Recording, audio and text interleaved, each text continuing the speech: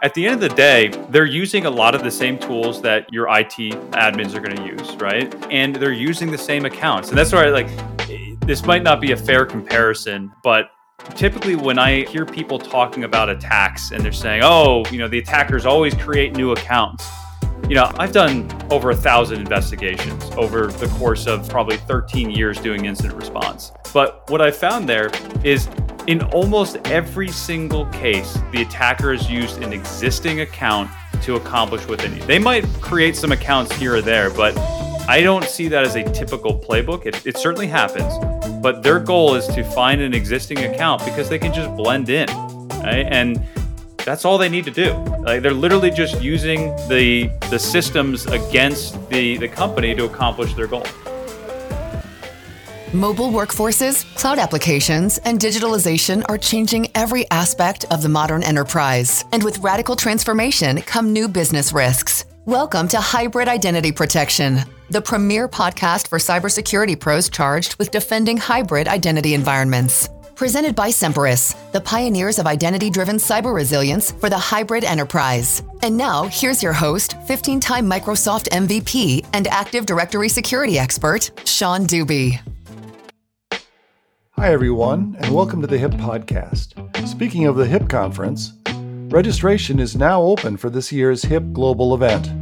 Join us at the Microsoft Conference Center in New York City, August 23rd and 24th, and hear from AD and identity security experts, including Microsoft Vice President of Identity Security, Alex Weinert, and former CIA Director and Semperis Strategic Advisor, General David Petraeus. You can learn more and register for HIP Global at the link in our podcast description. As organizations grapple with building, testing, and maintaining their incident response policies, processes, and teams, an important aspect that's often not well understood is cyber insurance. And even if you think you understand it, your knowledge may be out of date because the industry itself is evolving and maturing as it encounters new claims from incidents every day. My guest today is Jason Rebholz. Jason is Chief Information Security Officer for Corvus Insurance, which specializes in our topic. He's also known as the TeachMeCyber guy, with his own TeachMeCyber YouTube channel that focuses on the ins and outs of cybersecurity. Welcome, Jason. Thanks for having me, Sean. Before we dive into the cyber insurance topic, and we've discovered we have a lot to talk about there, first, why don't you tell us a little about your whole TeachMeCyber mission? You have a YouTube channel, and I know you speak independently on it about cybersecurity education. Yeah, it's really the culmination of my career. I grew up in incident response, and I found myself in the position where I was describing very technical things to less technical audiences. And I literally just one day reached a point where I was reading some articles online, and I realized no one is going to understand this. These companies are basically writing towards a very small portion of an audience that is interested in cybersecurity. And so, I felt that I had a superpower of being able to translate these technical topics into something that somebody who's less technical can understand. And so I just started it, and I just started testing. I started off on LinkedIn, just posting every day of just various security topics, and that naturally morphed into a YouTube channel, and have been doing it ever since. Well, I know I have friends that they themselves or their children are looking to get into cybersecurity, and I tell them about the industry's negative unemployment rate, and that there are many ways to learn. But this looks like this is another great aspect of it. You got almost 50 videos out there, so that's really great. Yeah, exactly. I'm a fan of the drip methodology of knowledge and learning. Is just a steady supply over time in small bites will resonate a little bit more than just trying to go in for the PhD right off the bat. Right, and it'll stick a little bit longer too. Exactly. So for the topic of cyber insurance, let's start from the beginning. And by the beginning, I'm sort of thinking of the NIST cybersecurity framework, the attack framework, before, during, and after an attack. Mm-hmm. So beforehand, let's talk about the basics. Like what does it take to even get cyber insurance? What level of what I would call security maturity are you likely to need before you can even get insurance? Yeah, it's going to be the classic security answer of it depends, Hmm. right? But it's accurate because I think as everyone who knows security would say, your requirements for security are going to change depending on a lot of factors.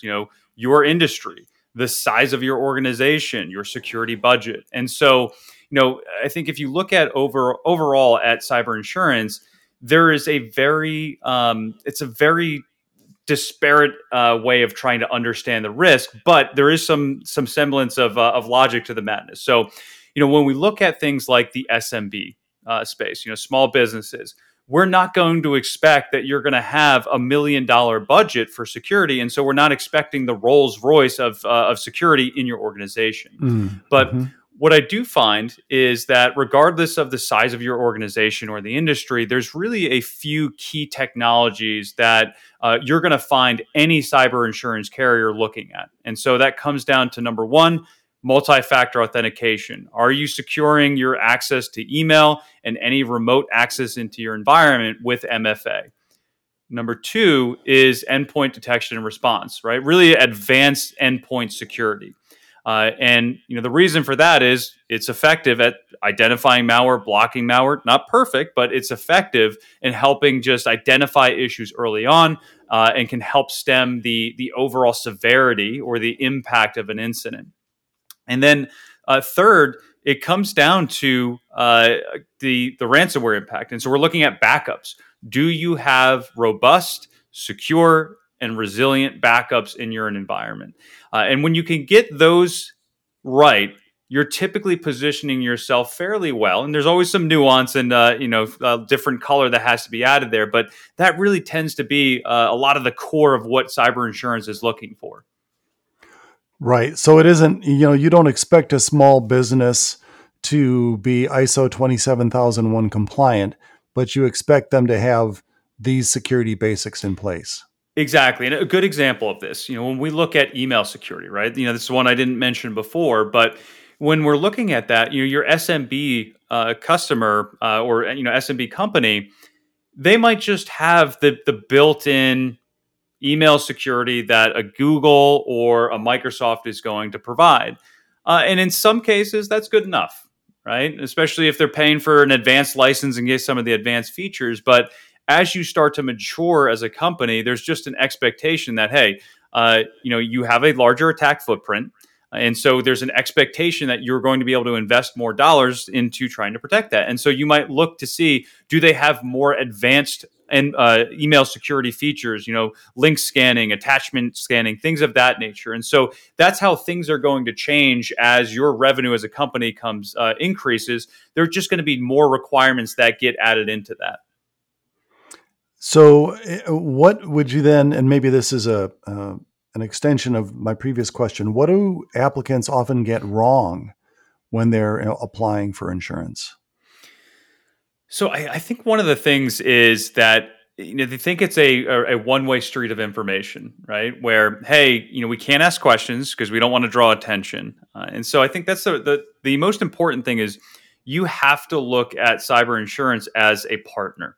And one of the worst things you can do is just go in, fill out the questionnaire, and if you're confused by a question or there's some context that you want to add, the worst thing you can do is not say it or not ask the question, right? And so I love when I see somebody who's looking at insurance, at buying insurance, coming in and saying, hey, I want to give you more context on what we're doing.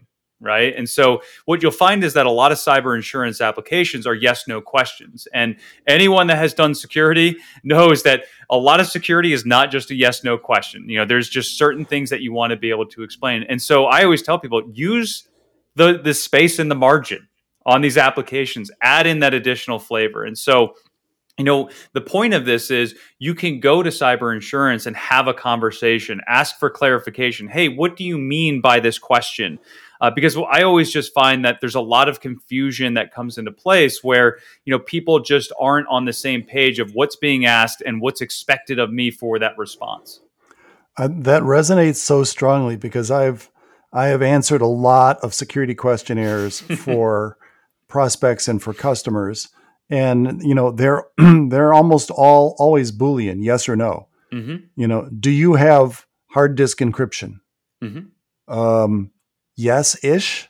But you're right. And then you try to give more context to say, because the reality is, and you and I understand this, is look, so there is a particular area that may not be, due to whatever its nature, may not be as secured, but the risk associated with it because of X, Y, and Z is exceedingly low. Mm-hmm. So not everybody has all the money for everything all the time. So what you're saying essentially is give the reviewer context so they can better understand it. Don't just say yes, and then if something bad happens, they have no context. Exactly. And to your point, right? Risk is different for every organization. So, the absence of a control in one company might be more devastating than that same control missing in another, right? But for the underwriters that are looking at these files, they may not have that context to understand why. And so it's not just this thing where, oh, you don't have it, great, like you're done sort of thing. There is always an opportunity for a conversation to happen to get that context there. And I would say, with that, it's not a search for perfection, right? Like the goal is not to get to 100% on the cyber insurance application test, right? What I typically find is the people who come in the strongest saying, yeah, we have all the controls, we're not going to get hacked, we're fine. Like those are the ones that scare me the most, because there's just a misalignment to the reality of cybersecurity that, your controls will fail. An attacker will find a way to bypass them. And it might not be your fault, and maybe it is your fault. It doesn't really matter to me, right? The point of cyber insurance is to address the large scale issues that will happen when a cyber event happens, right? It's somebody got into our systems and they just blew it up, right? And so we want you to be able to handle the day-to-day things. We had an alert on our system, got to investigate. But cyber insurance exists because we understand that you're not going to bat 1,000% here, but how can we just give you that backstop so that if something does fail and some mistakes happen along the way, that you have that financial backstop to get back to where you were before? When you're in an incident, time is of the essence, but I think people don't realize or prepare for how long a cyber insurance company may require and how that impacts the response timeline. So what is a typical timeline for cyber insurance during incident response, or what typically happens? How might the insurance company's requirement impact the speed of the recovery effort? Yeah, so this really comes down to understanding your insurance policy, right? So, as for any CISO, typically what I find is that they, and even if it's just an IT expert, right? It's anyone who's on the hook for securing the organization, right, or responsible for the IT operations. Typically, their role in cyber insurance is fill out the application, and then that's it, right? And so the first step here is understand what's required of your cyber insurance carrier, because some cyber insurance policies will mandate that you use their vendors to do the incident response engagement, right? And so I've seen this before where somebody didn't know that.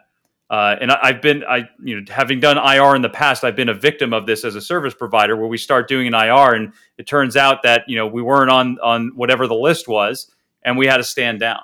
Right. And so that can be disruptive, because now you have to stop, and then you're starting with somebody else. So, if you understand what the rules of engagement are beforehand, it makes for an easier response process.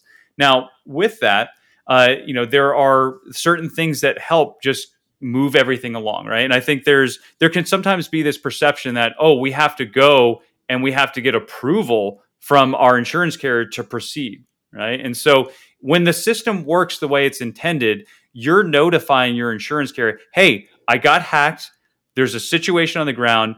How can I go about doing this, right? And at that point, they can get you introduced to different vendors, right? An incident response vendor, privacy counsel to help you, understand what are your legal obligations or your legal risks. If you need help with a ransom negotiation, right, they can pull people in there. And so what I find is that it actually helps speed up the recovery process or the response process, because these insurance carriers, like, we're dealing with this every single day. We know all the key players, and so we can really help expedite the response effort. Typically, what I see is that come Monday, if the incident happened on Monday, sometimes what will happen is that organization will try to respond to it themselves. See, should we do the investigation? How do we try to respond to this? And then come Friday, it just becomes an inbound Friday. That's what I used to call it when I was doing incident response. And suddenly, like, everybody's like, oh, the weekend's here. I think I need help with responding to this. And then they'll call their insurance carrier and say, hey, we have an issue. What can we do? And that's when we'll pull in all the right people. And so I would say I see more time lost with organizations that aren't familiar with the incident response process itself. And why should they be? Like, hopefully they're only going through this once every, a century if in a perfect world. But, it's acknowledge that, hey, I'm not an incident response expert as a company. My insurance carrier knows all the key players. I can work with them right off the bat and then just get straight to responding. And in a perfect world, you can get this done in a matter of hours, right? There's no slowdown. It's just action right away. I know our people have experienced that Happy Friday situation before. It's like, what? Many a weekend have been ruined in incident response. Oh, so what you're saying is essentially your carrier can assist you with all of these aspects, because there are many threads that are going on simultaneously. There's, the actual responders, there's the organization, there's the timeline tracking, there's the negotiations, there's many threads. And what you're saying is that your insurance company can actually help you with those rather than hinder you. Exactly. And that one of the first calls that you're having is with somebody on the claims team, and they'll go through and say, okay, this is your policy. This is what's covered. We're going to get you an incident response firm, somebody who can do forensics. We're going to get you privacy counsel. And it really just helps understand what are the pieces on the incident response field that I have at my disposal, and how do I move those around? Like, it really becomes somebody that can facilitate the resolution of this, hopefully a once in a career type issue here of having an incident. Well, and I will flip that on its side and say, when you as an organization, not you, Jason, but when the listener is is looking at cyber insurance carriers, those are the questions to be asking them. Will you help us with this? Will you help us with that? Do we have resources for all of these things, or must we figure it out ourselves?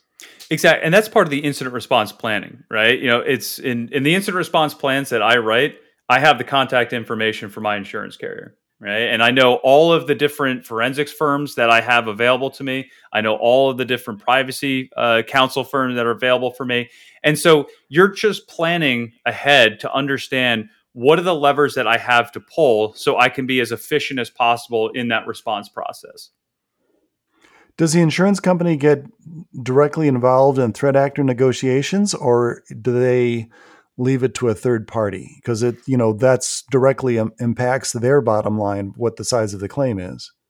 Yeah, it's always through a third party. I think there's a misconception where cyber insurance is uniquely tied into every facet of the response process, and it's just not the case.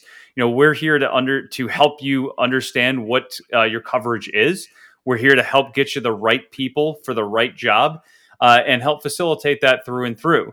And so, what you find is, and I'll put my incident response hat back on here where I was a service provider. Once that introduction was made, it was go time. And it was, as an incident response provider, you are working directly with that client who was hacked and working in their best interest to get things moving along. And so cyber insurance, I almost look at it as they're kind of sitting above the fold, and helping be that financial backstop, and just helping the business understand, hey, if you do X, Y, and Z, yep, that's going to be covered. But if you go down this route, that may not be covered, right? And it's the same thing with car insurance, right?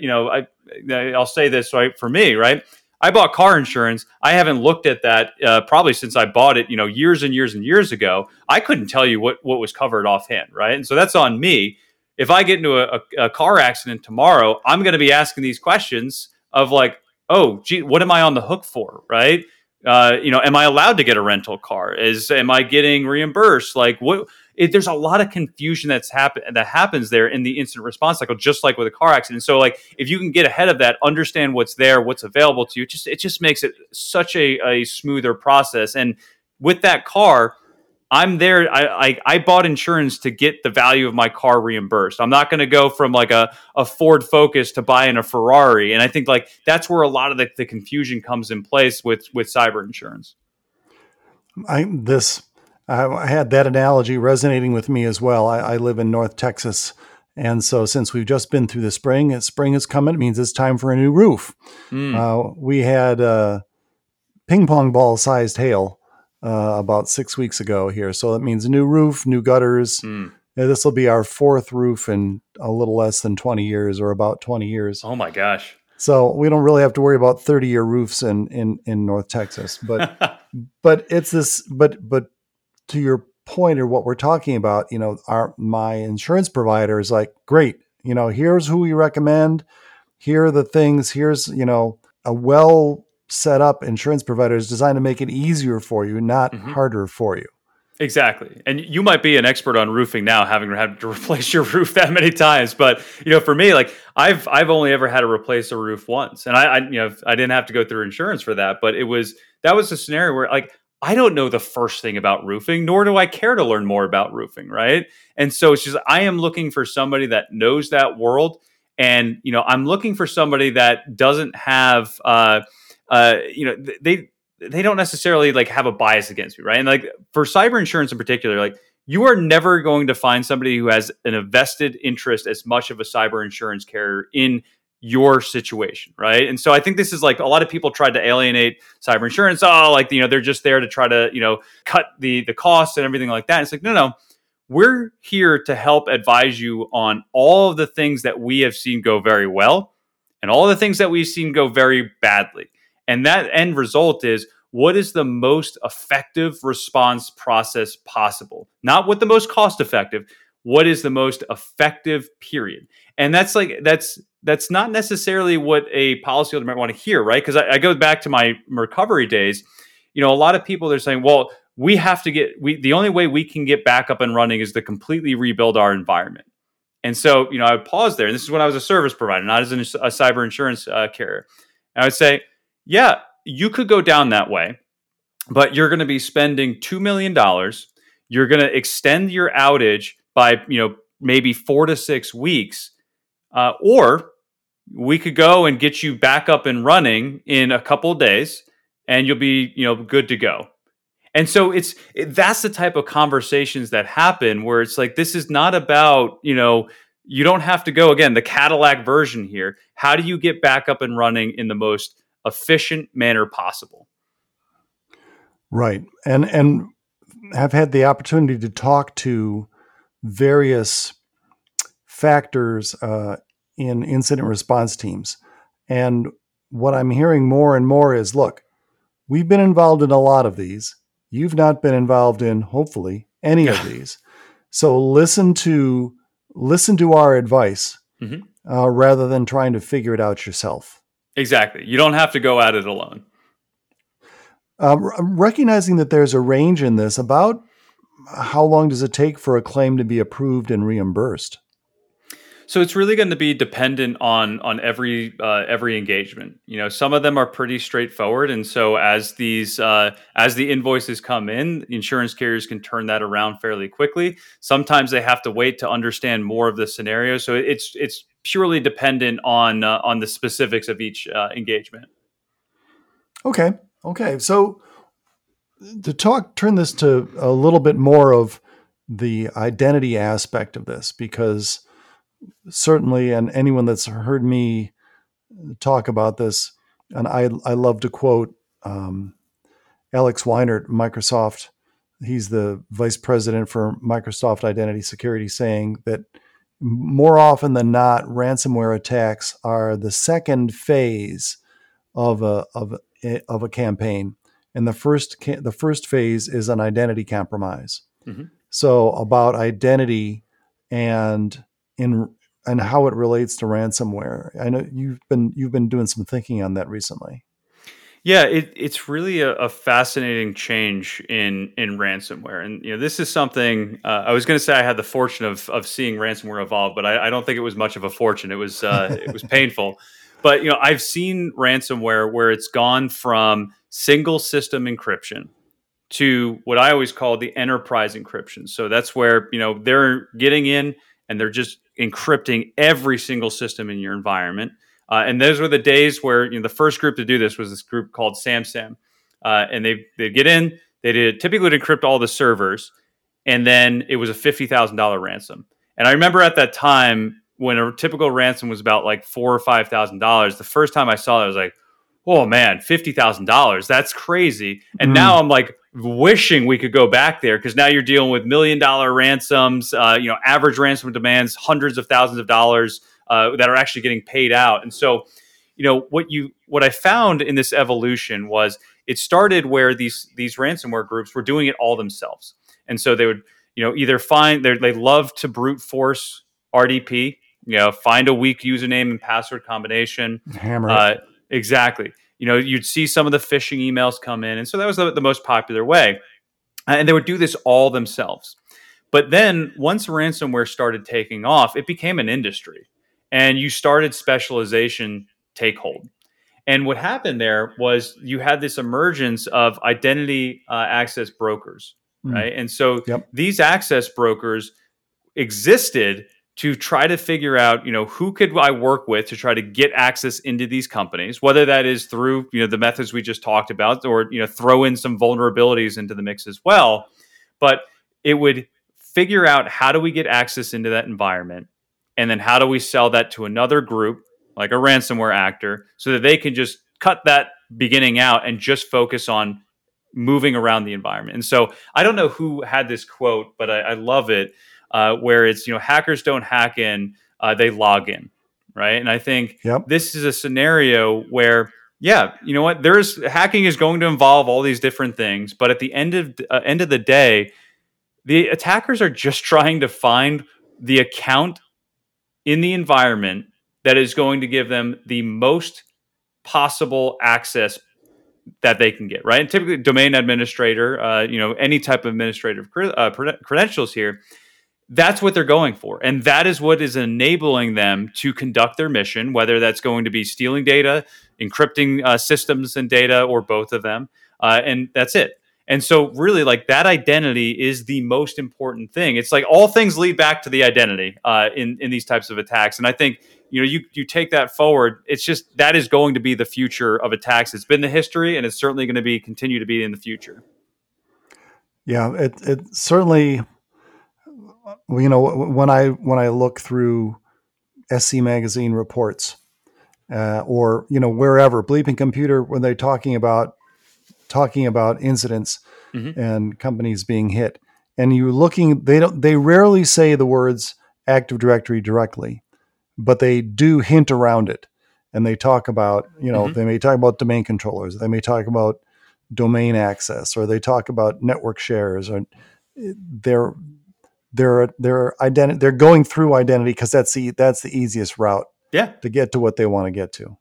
Well, exactly, right. And I used to tell people when I was doing incident response, it was like, by the end of these engagements, the attacker is going to know your environment better than you do, right? Because at the end of the day, they're using a lot of the same tools that your IT admins are going to use, right? And they're using the same accounts. And that's why, this might not be a fair comparison, but typically when I hear people talking about attacks and they're saying, the attackers always create new accounts.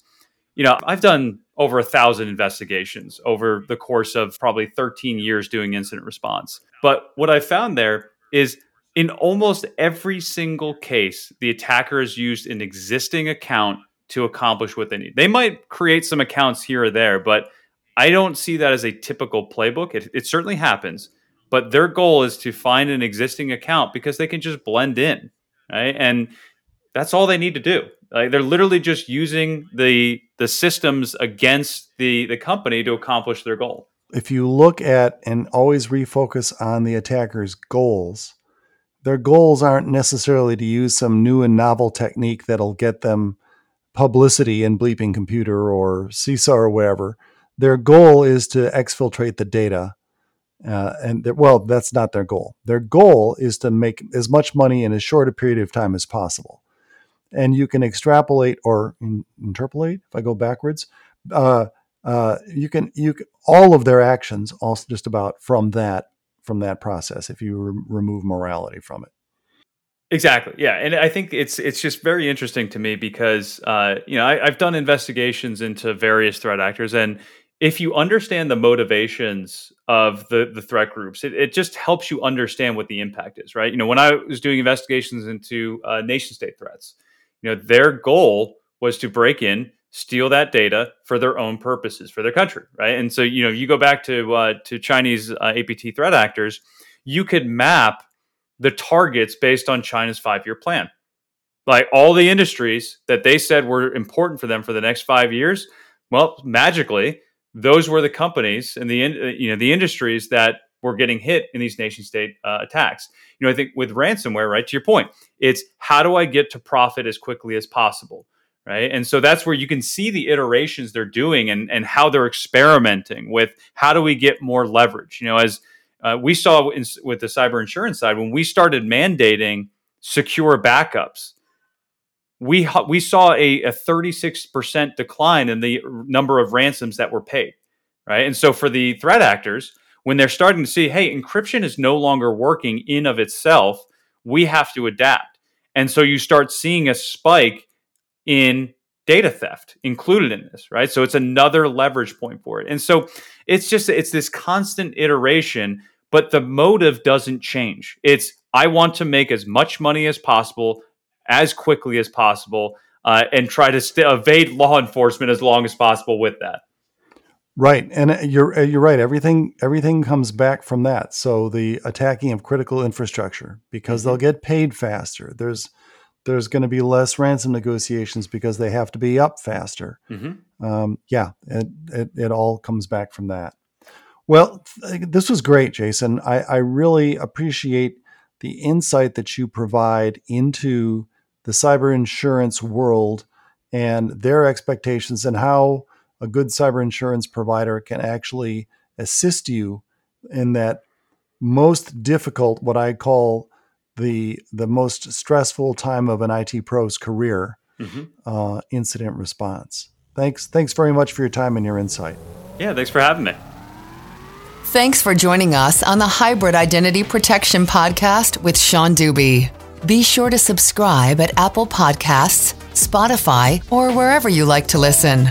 Visit hipconf.com, that's HIPCONF.com, to learn about upcoming events, view expert presentations, and take part in the conversation.